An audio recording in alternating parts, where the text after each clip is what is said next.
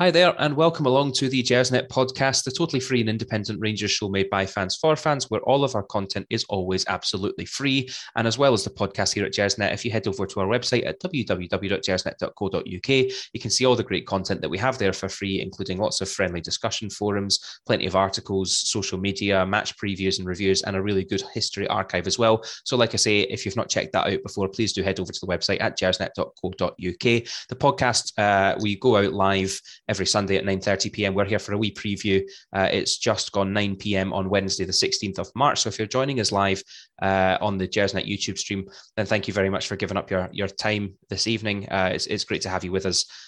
Please do leave us your questions, your comments, your thoughts in the chat box there. And we'll get to as many of those as we possibly can. I'm joined by my friend, my colleague, and the most learned man I know about all things European football, Alex Anderson. Alex, we didn't have a chance to preview last week's first leg against Red Star. Unfortunately, I was struck by the COVID after 2 years of avoiding it. So we didn't have a show, and I'm sure you have sort of 2 episodes worth of knowledge about Red Star that you've painstakingly researched. You can probably actually pronounce it in the proper Serbian name, I'm willing to bet. Absolutely. Étoile Rouge in French. Estrella Roja in Spanish. I don't know if it's Crvena or Crvena Zvezda Belgrade in your Serbo-Croat. I don't know what the German is. I'm thinking kind of Die Rotentwinkel or something like that. I don't really know, but I don't know how they pronounce it. No, mate. And by the way, we need to stop. We need to get rid of this idea that I'm any kind of expert in Europe. I got my ass handed to me by a 10-year-old at a funeral on Monday. His dad saying, "Hey, Alec knows everything. But ask him at any stadium. He knows. He knows any team in the world." And the guy looks at me and goes, "Cadiz." From Spain, aye. I'm like, Estadio Cadizio? He's just like, you total fraud. You know, he's just looking right through me like, no, mate, you're just all mouth. You don't know a thing. And I don't. But yeah, we'll rustle something together about Red Star Belgrade. Don't worry about that. Sure, we will. I'm sure. So you're saying you've never been to the Estadio Nuevo Mirandilla? You looked that up. How quickly did you just look that up? See, that's the thing. I can't work these buttons the way you can. You know what I mean? I kind of keep up with the kids. You know. The thing is, right? If a 10-year-old knows that 10-year-old, I'm sure he's a lovely chap, but he's not doing normal 10-year-old things, is he? Well, it wasn't my age. I mean, to be fair, I was just memorising all the winners of European trophies at that age. You know, so but I missed my chance to get a pal there. You know, so. No respect for me whatsoever now. No respect at all. No, I suppose I suppose it's not too embarrassing to not know the stadium of Cadiz opened in 1955 on the 3rd of September with a capacity of 20,724. We're not here to talk about Cadiz. We're here to talk about Red Star or Crvena Zvezda. I've been practicing that for a few hours now, actually. I think that's as good as we're going to get. Smooth. It was, I think, last week to come away from that first leg after blitzing through Dortmund, you would kind of foresee us to then stumble at the same stage that we've stumbled at in the past 2 seasons against a club that really there's no reason to stumble against. Obviously, Red Star have a monumental history in the game of European football. One of those kind of top elite clubs of maybe a couple of decades ago, maybe not so much in the past couple of decades. But we come away with a 3-0 victory to take over to Belgrade. The players have obviously travelled over there this afternoon. And it was an absolutely marvellous result for all of us as fans. I guess the problem that we have here is that we're now going to Belgrade, to the Maracana Stadium, with a 3-0 lead. Away goals don't count. So that obviously puts its own sort of spin on the tie. How would you set up here? Do you set up knowing we can score goals? We've scored 3 goals against them already. We scored 6 goals over the course of 2 games against Borussia Dortmund. Do we set up to go and score and build on that lead, or do we seek to protect what we have and get away with, keeping it as tight as we can at the back? Yeah, I think that's the $64,000 question, Ross. I think for us to protect our lead, we should try to increase it. If you know what I mean. I think that's how we play. The idea of us sitting back deliberately, you're going to be forced to sit back at some point. We hope not too long in the game, but we're going to be forced to sit back at some point, so you're going to have to defend. I think if it's maybe the alteration of maybe having Lundstrom starting off as a third centre half, and having Glenn Kamara coming back and being a sitting midfielder, while we kind of explore opportunities, or we're trying to kind of ride out any early anticipated storm. I don't know. I have a funny feeling Gio might just kind of go for it. You look at what happened last Thursday, and I think that's a great thing. It kind of sums up the general nervousness and confusion amongst the Rangers support people I'm talking to on Twitter. It's like, we've won 3-0, and yet, I mean, they had the ball in our net. I know it was offside, but the ball in our net after like 3 minutes, less than 3 minutes. They've had the ball in the net again, and they've had a penalty, and yet we're 2-0 up after a quarter of an hour. Second half, watching the game again, the first leg from Ibrox, watching it again as we all probably did last Thursday, watching it back in the telly, I was actually surprised by just how much we controlled the second half. Them rattling the bar, that shot from Kanga, that's kind of confused the issue. You had the ball in the net again 5 minutes from the end. So that's when we kind of confused this, but we actually controlled the game a lot more, and probably should have at least one more goal out of Connor Goldson. And yet, still, I think it's the similarities between the teams, the similarities between the countries, the similarities between the leagues. I think it's almost kind of symbiotic. Even the managers. Gio's played the World Cup final. He's captained his country in the World Cup final. And Dejan Stankovic, he's played for 3 different countries in the World Cup finals. He's got his own kind of special record there. They both won the Champions League as players. Ryan Jack yesterday is getting announced as back in the Scotland squad. The last game Ryan Jack played for Scotland was in a stadium tomorrow night, in the old Maracana, the old Red Star Stadium. And the game went to penalties. Scotland putting Serbia out of, and that just felt like a kind of horrible omen, because I think for a club of Rangers standing in financial terms in Europe, in the modern European football kind of landscape, we don't get to quarterfinals without getting put through the mill in each game. And I feel as if there's almost got to be a time in every tie, a kind of sustained period in every tie, where we're thinking this could be us going out.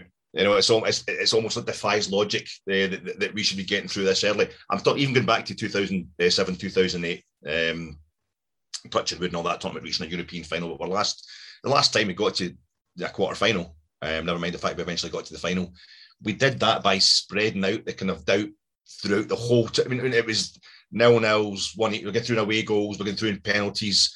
The only time we pummeled anybody, came close to pummeling anybody in the first leg of that, the UEFA Cup run, that followed us falling out the Champions League, was when we beat Werder Bremen. Tim Wieser's having a nightmare in goals for Werder Bremen at Ibrox. We beat them 2-0, and we took the pummeling of a lifetime in the second leg. I've never seen anything like it. Required the best save I've ever seen from Alan McGregor to keep us in that tie. It's almost like you've got to earn it at some point. Against Borussia Dortmund, we won 4-2 over there. Similar situation. We got into a second leg with a massive advantage, but no one was kidding themselves because Dortmund are such a great team. We go a goal up at Ibrox against them. It looks all over, and then they bossed the rest of the first half. They scored 2 goals and made the whole half-time period thinking one more goal from them, and I don't know how we're going to come back.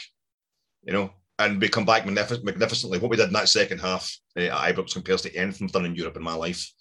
But I just feel as if we haven't. The clubs are so closely related to each other in their performances this season, and even through the ages, Red Star and Rangers. It just feels.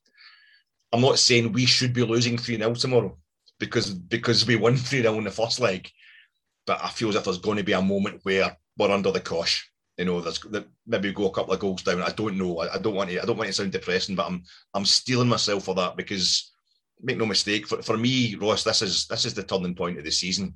I think we're all talking about, the possibilities of going to Seville and what have you. And I don't think that's getting too carried away. It's only natural. But for me to get into a stage of a tournament with the suffix final, on the end of it, after where we've been recently, it's beyond belief in terms of the pride we'll all feel and what it will do for the prestige of the club. I don't think we even appreciate it just at this moment. So I'm just hoping that me keeping my feet in the ground and being fully focused will transmit to the players doing the same, and it's got nothing to do with it.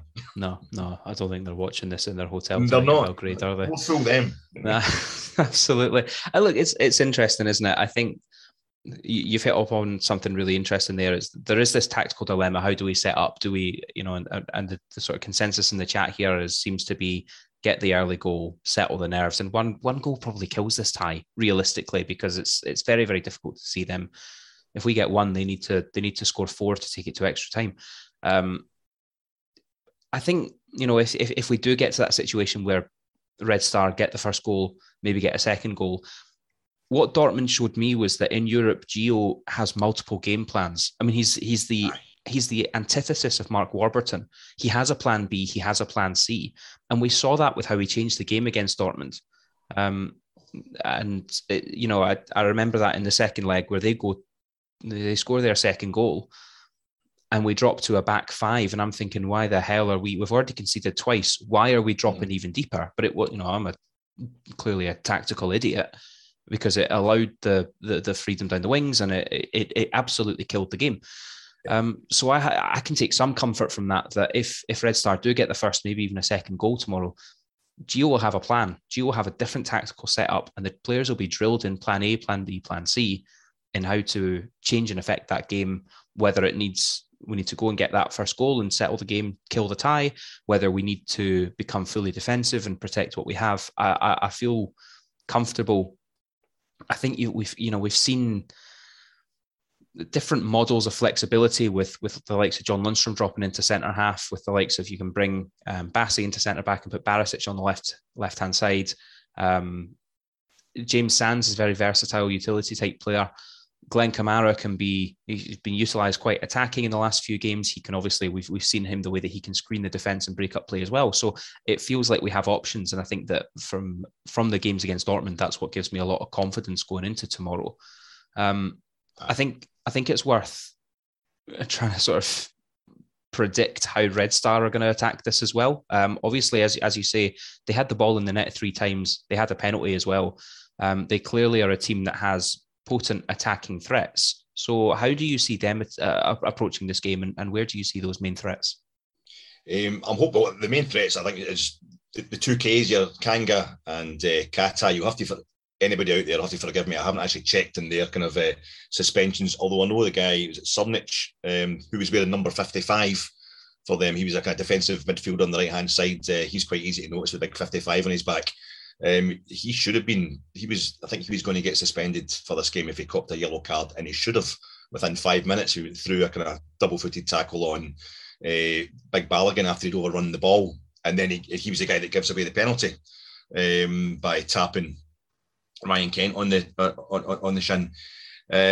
So I think Kata and Kanga's the kind of number 8 Gabonese international. He was wily as anything. Angry wee man, bit nasty when he wants to be, but also pinged that one off the bar in the second half from a ridiculous kind of length. There's a tremendous shot in the unknown for hitting them from distance. They've scored a few this season in Europe this season from distance. The 2 that Katai put in the net in the first half, one's coming from, I think it was Kanga hitting the ball just kind of more or less to the middle of our box, just going over the top of us. The other one was a more kind of, I think that was coming from the fullback. I think it was coming from the left back kind of area. The other one was a bit closer to home, down our kind of left hand side. They worked a nice move up our inside left channel. And I know obviously offside is off. There's been a lot of talk about this recently. We're very sensitive to pundits or whatever saying, oh, they were just offside. Offside is offside. They're not goals. But when they're playing at home, the big difference is they're not going to make their runs that yard quicker. I don't think Red Star Belgrade were in any way intimidated by the crowd at Ibrox last week. I think we were boosted by it. I think the Rangers players rose to the crowd after they had got us going. Really, it was a good atmosphere. But then Rangers getting the penalty and carrying on, even though Red Star were playing so well so early. I think that really got the crowd going as well. You get the early goals and then you build on it. It was a fantastic atmosphere in the end up. But I don't think it bothered them. I'm not sure that the atmosphere can bother us tomorrow night. I don't want to be a racist myself by generalising about Eastern Europeans, but you could, I don't know if there's going to be racism in the stands. I know they're not reneging on their sponsorship with Gazprom, so there's a bit of pro-Russian stuff going on.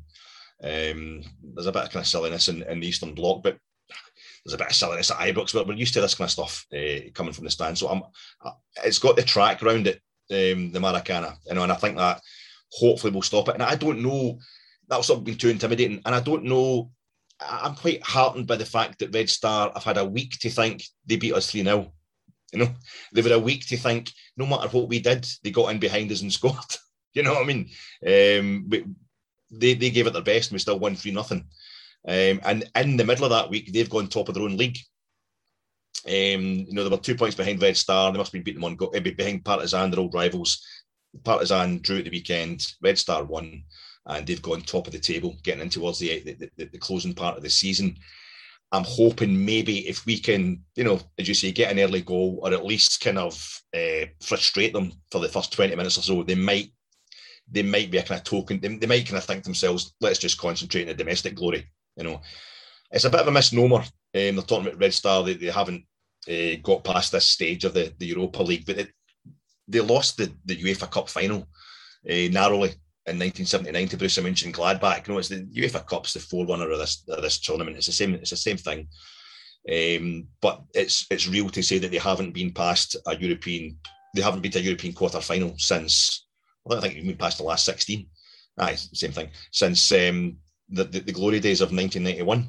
The following season, I think they were in the Champions League kind of the practice when they had the group stage, but without it officially being the Champions League yet. It was still the European Cup. They were practicing the group stage. They got into that kind of quarter-final group stage, didn't make the final, and that's it. Since they actually lifted the European Cup, they've not been able to get to a quarter-final really. So it's massive for them, but I'm hoping they might feel it's a step too far. And for every kind of doubt they may have put in my mind with their ability to get in behind us and shoot from distance last week, I think corners, they're marking at corners, and we've become kind of set pieces are us, haven't we? Oh, absolutely, absolutely. I mean? But we have threats there. And it works. We have, whether it's the simple ball into a Goldson or a Hollander, or it's the near post ball to a Joe Aribo that cuts it back across. We have threats there, and that, you've really quite nicely sort of echoed the sentiment in the chat here about their set pieces. Whether it's them defending ours or them sort of attacking their own, their delivery into the box, I felt from dead ball situations was generally poor, with possibly the exception of that chance that they had straight after the was it the penalty was saved? The penalty that was saved. That's it. Yeah. Their set pieces, both offensively and defensively, were poor. And that's some of our strengths. I think their marking at corner seems to be zonal. And they've basically got 6 guys on top of the keeper, 6 outfield players in their 6-yard box. One of them is at the front post. They've got another 3 just outside the 6-yard box, between the 6-yard line and the penalty box, so the penalty spot. And they've got, I think it's Kanga goes over towards the corner taker.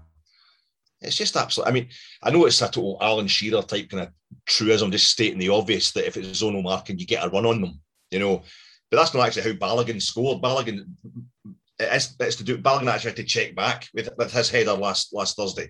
But he's kind of there's 3 central defenders on him, so to speak, but they're not on him because they're marking the area. They're not marking Balogun, and he's been deadly in the air against Brøndby and for Brøndby in Europe this season. So you've got a chance there for goals. Like, even against Dundee, I mean, there's no better set piece than the penalty. When we're getting them left, right, and centre, as it's not just a Scottish conspiracy anymore; it's a world conspiracy. So we've always got a penalty. But it's really heartened me to see he's actually working. I mean, last Thursday, you just because they're so deep in their own box at corners for Rangers. You saw with the second goal we scored, we just worked that short ball to get a better angle, and you can, you've got Alfie just hanging about at the edge of the box. You don't even have to be outside the box to get space. It's just kind of penalty spot distance. The only thing I would say to counter that is they slightly concern me how they. It's just as well the delivery's poor because they mob Alan McGregor at corners the other way. Yeah, they obviously have. I've got the memo about him being bad at coming out for crosses. But so you've got to weigh that against the fact you've got a team who's got a reputation for shooting from distance, and there's no better short stopper in the game than Alan McGregor, than the fact that they are basically putting about 6 guys in our 6-yard box if they get a corner. In the heated atmosphere of the Maracana, that could end up causing a bit of panic, a bit of confusion. But I don't even know. I don't really know if you've seen any figures about ticket sales. It's not going to be Dundee to Dens in the Scottish Cup, mind you. Jesus Christ. It's absolutely appalling. It's shameful. Oh. Shameful. I mean, a few years ago, I would have felt sorry for Dundee with that, but I'm kind of done feeling sorry for anybody else in Scottish football these days, especially them with their email folder. But I mean, it was pathetic. I know that obviously we're getting a wee bit sidetracked, and that this was obviously addressed on the main show on Sunday night. But I have my sort of personal opinion on this is it would be lovely for them to give us 3 stands, right? Like Livingston do. Everyone makes as much money as they want. They don't have to do that. Right, and I'm fully supportive of the fact it's their right to give us. They have a minimum amount that they can give. They can give us a minimum amount if they want to. They're doing themselves out of money, but that's their choice. But the fans of clubs like Dundee cannot complain about a lack of resource to go and spend on players or spend on infrastructure if they're not willing to come out and back their team. And I understand like the circumstances around that club at the moment are appalling. Right, it's mismanaged into the ground. The managerial appointment was an embarrassment. Frankly, it's tragic, and I know that there was some talk of protests and not buying tickets and not buying merchandise on the back of that, so maybe that's had an effect. But geez, it looked appalling. I can only hope that the TV camera was on top of a stand that was full of Dundee fans. I suspect it wasn't. The old Derry. No, I saw it. I saw a couple of times as there was angles coming. I think maybe half time when they're talking to Kevin Thompson and Neil McCann, you could see that that wasn't any busier than the rest of the place. It's supposed to be 1,200 Dundee fans. It's obviously not on the season ticket, and they've overpriced the ticket, the Scottish Cup. But there was worries that was going to be the case for us with the Red Star game, and you get basically 50,000 people there. It wasn't an empty seat to be seen. But this is us. We're playing 2 teams in the trot now for the next 2 games that we've just beaten 3-0. And it's going to be a very different situation going back to Dundee on Sunday, 12 o'clock kickoff. We've been to Serbia this time, and it'll all be the season ticket holders. I'd imagine they'll be back. They won't have to pay extra to get into this game, so it'll be a tastier crowd. I don't want to get too ahead of myself criticising Dundee when we've got to play them again so quickly. But yeah, that was embarrassing. But I don't know, Red Star tomorrow, maybe the talk of the stadium being full, and it's going to be, I don't know if the Red Star fans are maybe kind of half and half. They feel they're out, and they're not really going to get behind the team in the numbers that the manager's threatening. So, listen, just to get to the point, I think that down was it Piccini, the Italian right back who played kind of 3/4 of the game at Ibrox, he's gettable. He's so gettable. I think not just Ryan Kent, but Calvin Bassey had him on toast. The big centre half, number 25. I mean, Alfredo was wearing him like a pelt. He just owned him all night. I think there's just so much. There's so much encouragement that I'm deliberately being a bit miserable and trying to find negatives because I'm baseline quite confident about this game. Yeah. But I think for me it's like Mike as played by Robert De Niro in The Deer Hunter, and he goes, this is this. We have got to focus on this game. We can't be focused on the league, 3 games against Celtic. People are already, April's going to be packed because we'll have that quarter-final of the Europa League and the semi-finals then go into May. The Europa League, no, we're not there yet. This is getting to the quarter-finals, I think, is enough of an achievement in itself, a historic achievement. But tomorrow night, for me, is a kind of cup final in and of itself, just to do this. And I just hope the players, I say, are as focused as us. I think we overload on the right-hand side by getting, Kamara pushed up again, this new role he's got. Yeah. You get Joe Aribo, he was rested in Sunday. You get him a bit fresher back on the ball with Tav just doing that Tav thing that he does, that just amazing slaloming, just going forward, the blue cafu. He's amazing. Yeah. I get carried away with myself. I'm seeing a kind of high scoring game, and hopefully Rangers are, we're getting 2 or 3 goals. Look, I'm sure that if we get one is enough. They are not putting 4 or 5 goals past us. I just don't see it. Look, I think you're absolutely right. The options that we have in terms of Ryan Kent and Calvin Bassett down the left-hand side have been dynamic in Europe so far this season. I mean, the German press are still talking about Ryan Kent and his performances against Dortmund. The manager of Red Star has identified Kent and Morelos as danger men, and whether that's because of the pace of Kent running with the ball and not just the pace, but the trickery of Kent running with the ball, or the hold-up play of Alfredo Morelos, which again in Europe has been superb. There's obviously a lot of reports that he's been pre-selected for the next Colombia squad. He wants to catch that manager's eye. This is the stage on which to do that. Joe Aribo, as you mentioned, not been on form the second half of the season, but if there was one player in this squad that you looked at and thought he needs a rest, it's Joe Aribo. He's looked tired more than anything else, and he gets his rest at the weekend and comes back fresh for this game, ideally. And Glenn Kamara it's an interesting one because he is playing a new role under the new manager. Not really a new manager anymore, I suppose, but he seems to be playing it very, very adeptly, very naturally in a way. So that kind of puts the spotlight on one or two other positions of debate, let's say. One player that came in against Dundee at the weekend was Aaron Ramsey. Now, almost every show that we do, we're talking about the Aaron Ramsey loan signing and whether it was a good idea or not. He's had 2 starts and he's not getting enough game time. He's frankly, clearly not fit enough. But he's coming against Dundee. If he's not seen 90 minutes, he's definitely seen at least 80 minutes against Dundee. I think he played a long time. John Lundstrom dropped out against Dundee. Does Aaron Ramsey deserve a start? Is he ready for a start? Is this the right place for Ramsey to? He's played, his 2 starts have been cup games against Annan and Dundee. It's a very different encounter against Red Star. Would you be throwing him in, or would you go with the tried and tested? John Lundstrom's been playing well under Gio, in my opinion. No, I would go exactly with last Thursday's lineup. Last Thursday starting 11. I might, as you say, you might be changing exactly where Glenn Kamara's playing to let Lundstrom go into. Maybe we'll start with him as a third centre half. And that's a beautiful thing about this system. It lets Glenn Kamara come back in and sit.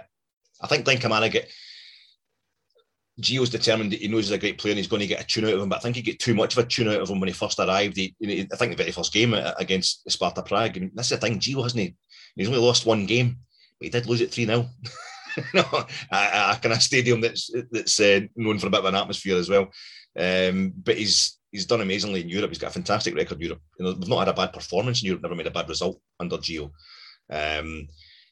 But I think with Glenn Kamara, he came in and he did that thing with him. He made him the single pivot, I think, against Sparta Prague. And he did the same again the following Sunday in his first league game against Livingston. And Glenn Kamara just rose to the occasion, was fantastic. But I think you could see it eventually taking a toll on him. He didn't have that Ryan Jack or Steve Davis sitting next to him that let him be the kind of cool, calm, collected, always get plenty of time.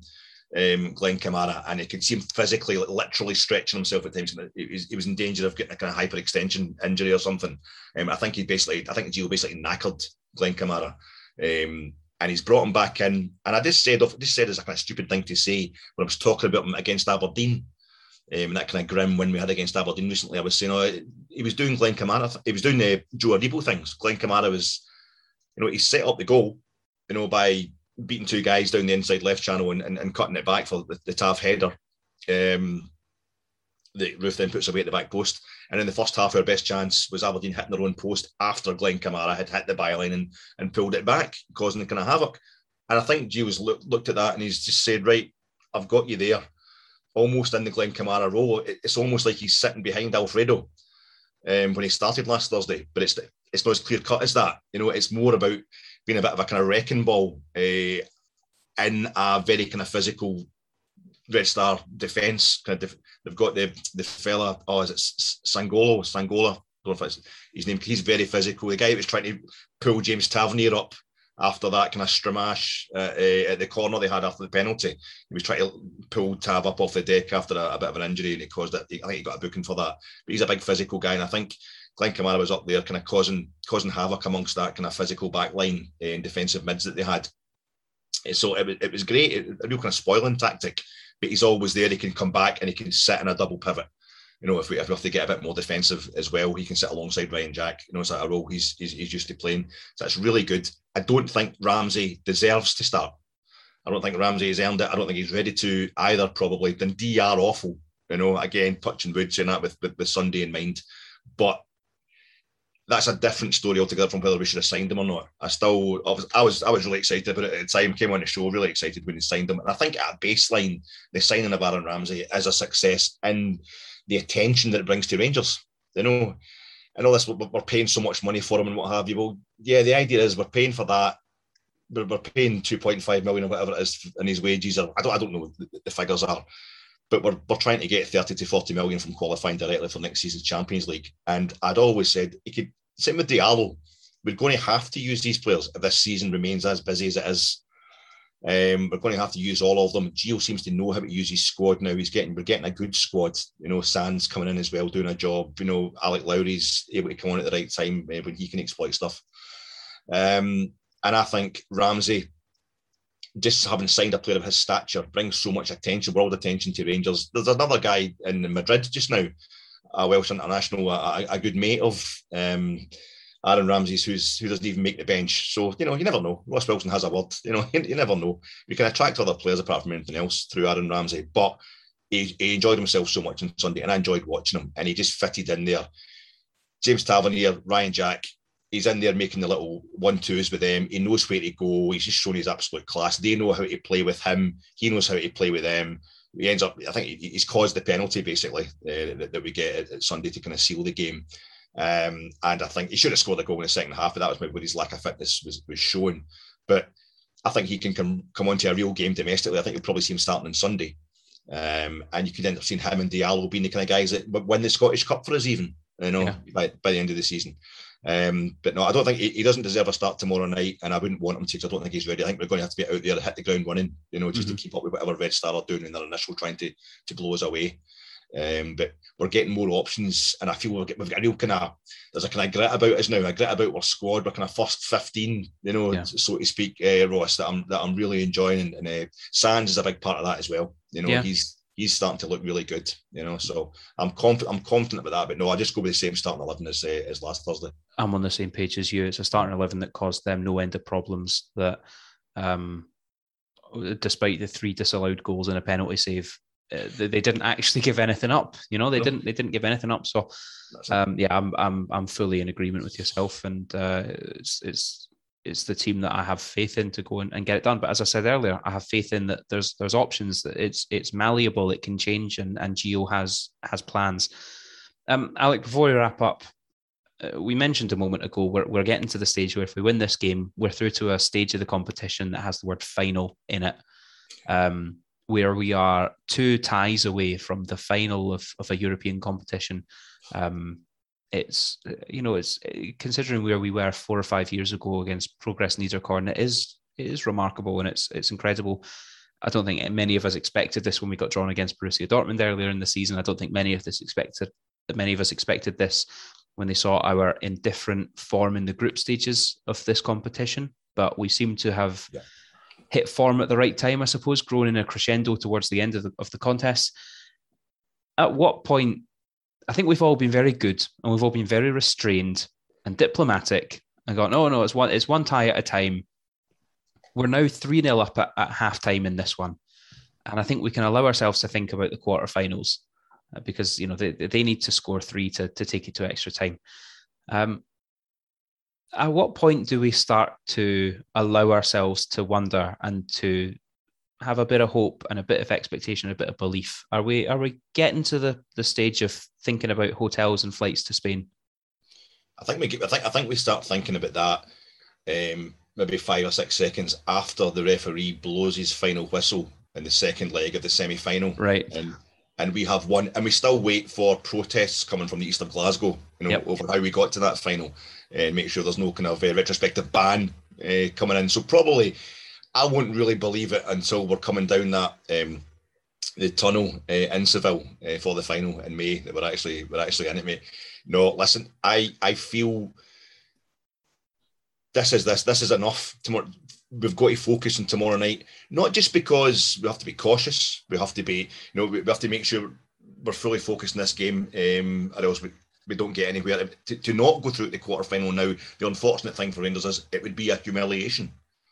Now, I remember when we were playing, I said this before to Colin, I think, I remember when we lost to Progress Niederkorn, arguably the most humiliating result of my life as a Rangers supporter. The following season, when we got Scoopy, from Macedonia, I was like, all right, I'm the same part of the world. I'm like, Macedonia, part of the former Yugoslavia, good kind of level. That's not as much of a slagging as getting beat by a team from Luxembourg. That's how negative I was feeling. It was like, I want to get so, and that went right up. That continued right up till I remember us being 2-0 down to Braga at Ibrox in the last 32, and thinking, these are good. This is a class team. That's 2 class goals they've scored. They lost the Europa League final in 2011. They've got a reputation. This is no disgrace. I'm quite happy for us to go out. I'm quite happy that we go out to a team of this quality. Just don't want us to get tanked. Beat them home and away. Unbelievable. And it's been such a journey, Ross. Colin said a thing last week, in our immediate post-match pod. We bumped into David Fraser as well outside Ibrox after the first game. And I hadn't even thought about it. It's 18 years since Celtic were in a quarter-final of a European competition. 14 years for us. And Colin said, we've been down to the bottom division of Scottish football and back. The idea that we're going to be in another quarter-final before. And that's up there with the whole kind of meme that was going about in 2016 about the Schmeichels. About Schmeichel Senior and Schmeichel Junior having won league titles before Liverpool, had won one. It's kind of anti-Liverpool meme from Man U fans. To me, it's not just about being cautious and not getting ahead of ourselves, because if we did lose tomorrow, if we did go out, it would need to be by way of a disaster. It would need to be a catastrophe, and it would be embarrassing, and that would be unfair. To look at Rangers running Europe the last 4 years that way. It's about making sure we enjoy this. It's about, I want everyone to savour this. I know we're already thinking, we get to get Barcelona in the quarters or whatever. No, this is absolutely magical. What we're going to potentially do tomorrow night. This is a final in and of itself. Rangers in Europe, especially the last couple of games, it's become a phenomenon. Certainly a Britain-wide phenomenon. This whole bat cam, spider cam, bat think cam, whatever it is, they've got across the underside of the roof. And the club deck, that's become a bit of a meme. That's been going around about Twitter and what have you. But it's a beautiful thing. And it's magic, isn't it? You're getting YouTubers and what have you from all around the world. I know it's a kind of common thing these days. Oh man, what an atmosphere! But they mean it. It is blowing people away. Oh, yeah. And we're all worried. We're all worried about what's going to happen if we don't win the league this season. That means we don't go straight into the Champions League. Well, we can still get into the Champions League if we finish second. We can still get through a qualifying round. And Rangers continue to operate at this level in Europe that we have for the last few seasons. That improves our ability to get through qualifying rounds of the Champions League, but also the money we are slowly making, and the gravitas that it's given us throughout Europe. The publicity of these games is going to bring players in that we maybe wouldn't normally have got, and it'll kind of compensate just in the off chance that we don't win the league. I think tomorrow night is the night that we win tomorrow night. Looking back at what Colin said last week, that really got to me. It was really emotional. Celtic have only made the last 16 of Europe 3 times, since 2004. That was, I think, Villarreal put them at the quarterfinals in 2004, UEFA Cup. We've done that in the last 3 years. We've equalled that in the last 3 years, and it's through Europe that we've re-established ourselves. When Celtic went out to Copenhagen and we beat Braga 2 seasons ago, that was the first time any team in Scotland had gone further than Celtic in any major competition since we beat them in the Scottish Cup semi-finals in 2016, and that had a bad end to it, And we've done it again last season. We've done it again this season, and it sounds parochial, and it sounds like I'm thinking about Celtic and that kind of. As long as we beat them, it's not. They were setting the standard. They were the target we had to get above, and this is how we've done it. And the memories we've had so far, Porto, Feyenoord, Benfica last night, the guy who equalised in injury time last season against us to save a point for Benfica in Lisbon against us. Last night put out Ajax to put them into the quarterfinals of the Champions League. Yeah.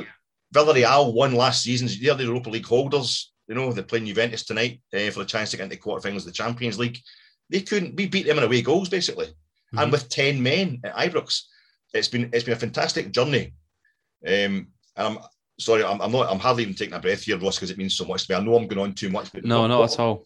I think what we've got to look at is that I feel I should maybe talk about this, after if we do it tomorrow night. I'm still going to say if just to be cautious.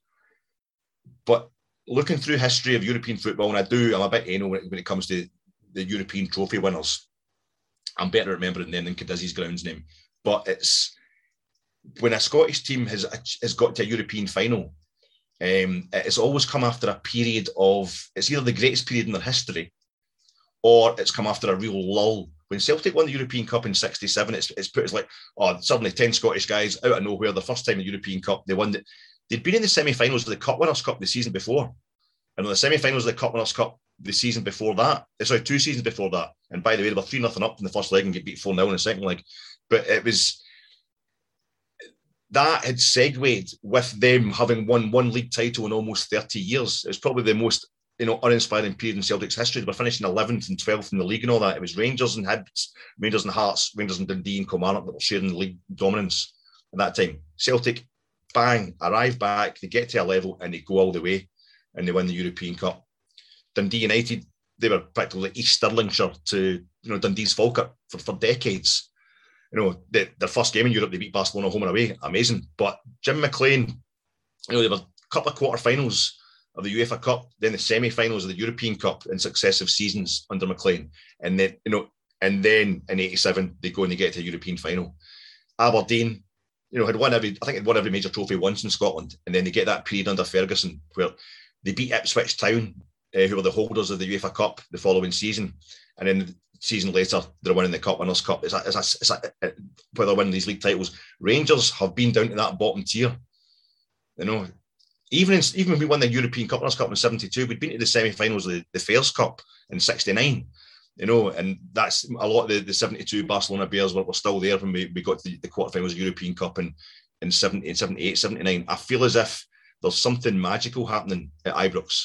There's something magical happening, and it's powered by how low we went. And there's a kind of esprit de corps that we haven't seen since our Champions League run of '92, '93, because the Champions League was a new thing. And I think what we've got now is a consistency as well as an awareness of what we have to do. And it's becoming a feeling of, just we can do anything we want.